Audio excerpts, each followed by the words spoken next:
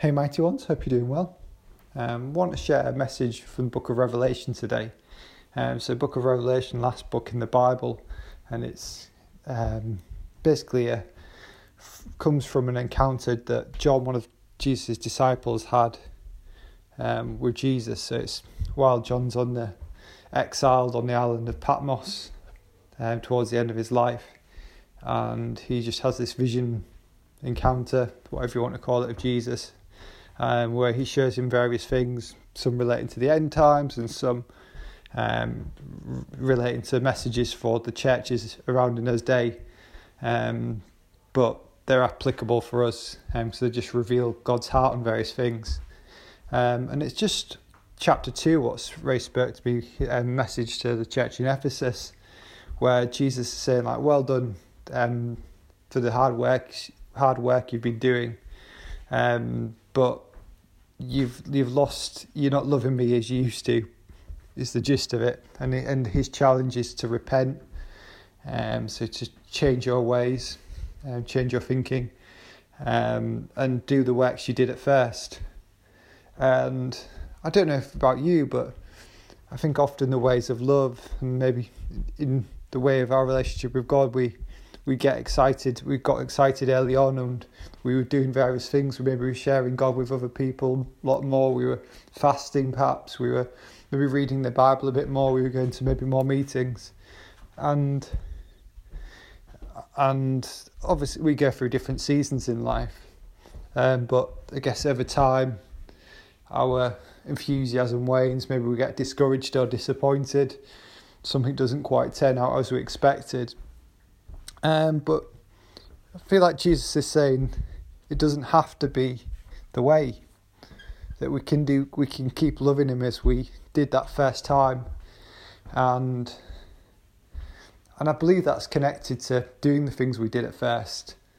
Like there's like elsewhere, sort of Jesus gives an instruction to love one another, and I think sometimes we want love to be just something that's feelings based. But there's a time, I feel, where a maturity where it's also a decision to love, that we might not feel it to love the people around us, but there's that keep on deciding to, and feelings follow from that. Sometimes feelings follow the action rather than precede the action.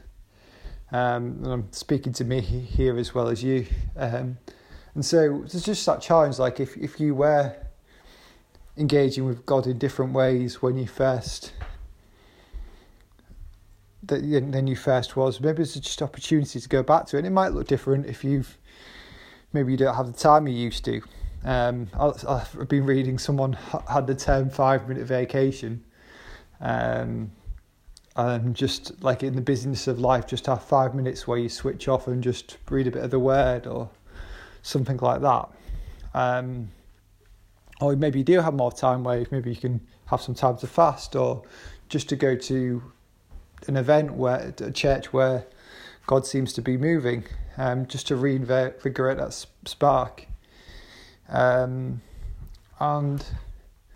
it's a funny one. It's like